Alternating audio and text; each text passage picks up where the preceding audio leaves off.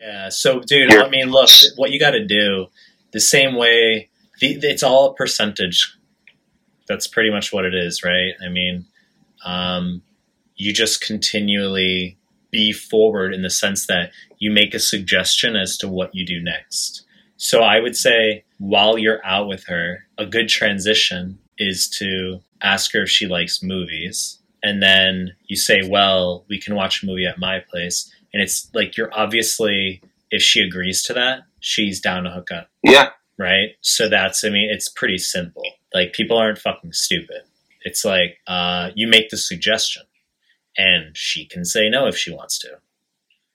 Or you're going to find, like, literally, dude, it's that fucking, I'm not even kidding, it's that fucking simple. So out of these, like, sorbet dates that you talk of, like, from here on out, if the next 10 sorbet dates you go on, if you, with these girls, after like a half an hour, 40 minutes, however long you're out with them, and you say, like, what kind of movies do you like? Do you like action, comedy, whatever? Well, anyway, like, we can go watch a movie at my place. And you're like, let's go. Let's just, like, and she's like, okay, like, you go. You're going to find that maybe a third will go with you. That right then and there. Right?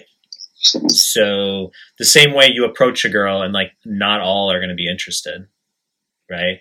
And then of those girls who give you their number, not all will meet up for a date.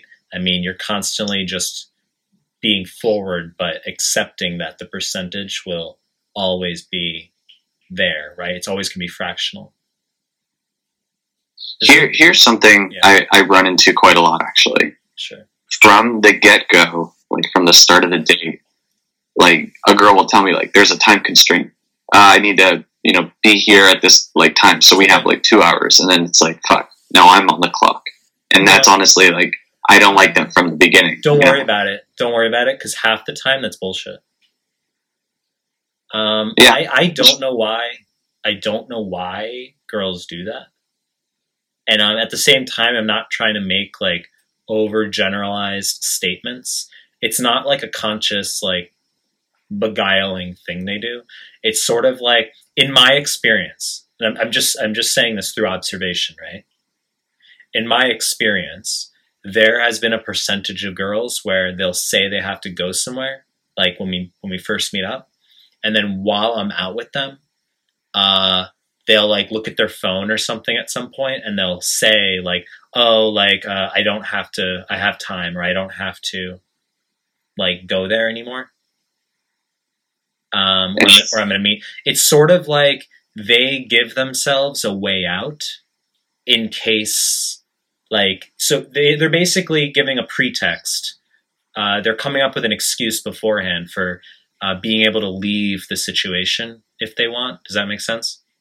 Yeah, it's definitely. I mean, it's nothing negative. It's just they're giving themselves a potential way out, and so maybe 50% are genuine about it, like they have plans afterwards. But then another 50%, just from their instinctual biological side, they are coming up with a way out. And if they're having a good time with you, they might consider going back with you. I've had that happen. It's been my observation. So it's nothing to take, like, it's nothing to even think twice about. It doesn't even matter.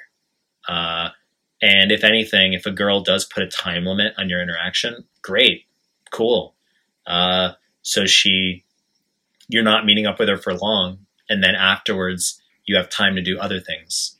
So, including approaching, right? Whatever you're going to do. So, but going back, dude, I think there's no magical or arcane or esoteric strategy to simply just making a suggestion to get her back to your place and allowing her to be the rate limiting factor if it doesn't occur. If you don't ask, you're the rate limiting factor. Does that make sense? Oh, absolutely. Right. So what guys don't realize is that they're often the rate limiting factor by just simply not saying something. Like, they imagine that they're being forward because they're on the date. They imagine, like, maybe they're talking about some personal or sexual things occasionally, or they might go for a kiss. They think they're being forward, and that's better than nothing. But when we talk about this like stratified calibration, when we're thinking about how to be more efficacious with respect to generating an outcome that you're looking for then and there, it's really, if you don't push constantly, then you are the rate limiting factor. So, I mean, it's understandable that this, in a way, comes back to how much you care about what she thinks versus what you think. Does that make sense? Because if you don't care what she thinks, then you'll just ask or you'll suggest. Yeah, that's true. Right? I mean, are you really worried that you're going to come off too forward? Girls want a guy who's forward. She's there with you because you were forward with her. That's I mean, yeah. I wouldn't say I'm worried about it. I think that there's timing involved, and sometimes being too forward at the wrong time is not beneficial, and at the same time, being very forward at other times is. That's just what I noticed. I agree with you, and I would say, on the other hand, times when you could argue or conjecture that it's not ideal to be quote unquote too forward, that's the significant minority of times. So yeah, absolutely. Significant minority. So there are times to exhibit a little bit restraint, and that in turn requires calibration and just going on lots of dates and meeting lots of people to be able to figure out that balance, when and where, etc. But for the most part, every single date I go on, for example, I'm always like extremely forward as far as I'm out with her.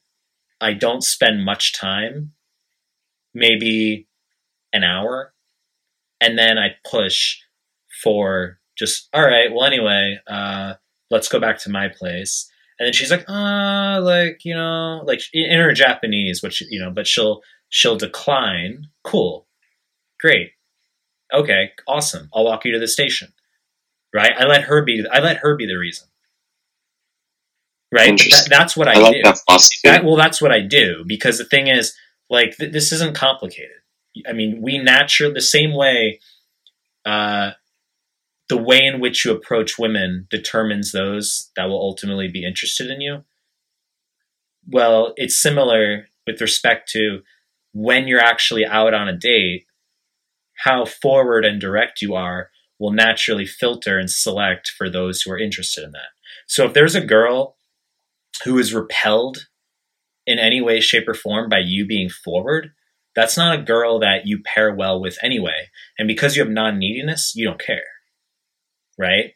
Like, I've gone on plenty of dates, man, where I was perceived by the girl as too forward and she wasn't interested. And it's like, cool, great. Like, go date a guy who's more stiff, and go date a guy who's lame and not forward. I don't know what to tell you.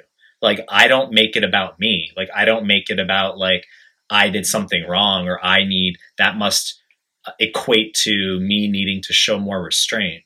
I don't really connect it like that, because I just do what I want to do. I'm always showing my intent. You don't have to explicate your intent. It doesn't have to be always outwardly articulated, but you can clearly, tacitly demonstrate what your intent is, and you can be forward. And if she's not interested in that, okay, you don't pair well with her. And that's the end of it. But I think, to more concretely answer your question and give you some value, rather than just talking about all these hypotheticals, I think one concrete step you could implement would be literally and simply just when you're out getting your sorbet or your donuts or whatever you're doing, that you, after a half an hour to an hour, you just say, okay, so you like movies? Cool. So let's go back to my place. I got some movies on my computer or whatever that we can watch, and you're gonna find like a third of those girls will agree to it. I mean, if that's the case, then that's all good. Well, no, it's not hard. It's not complicated. Yeah. It's not complicated.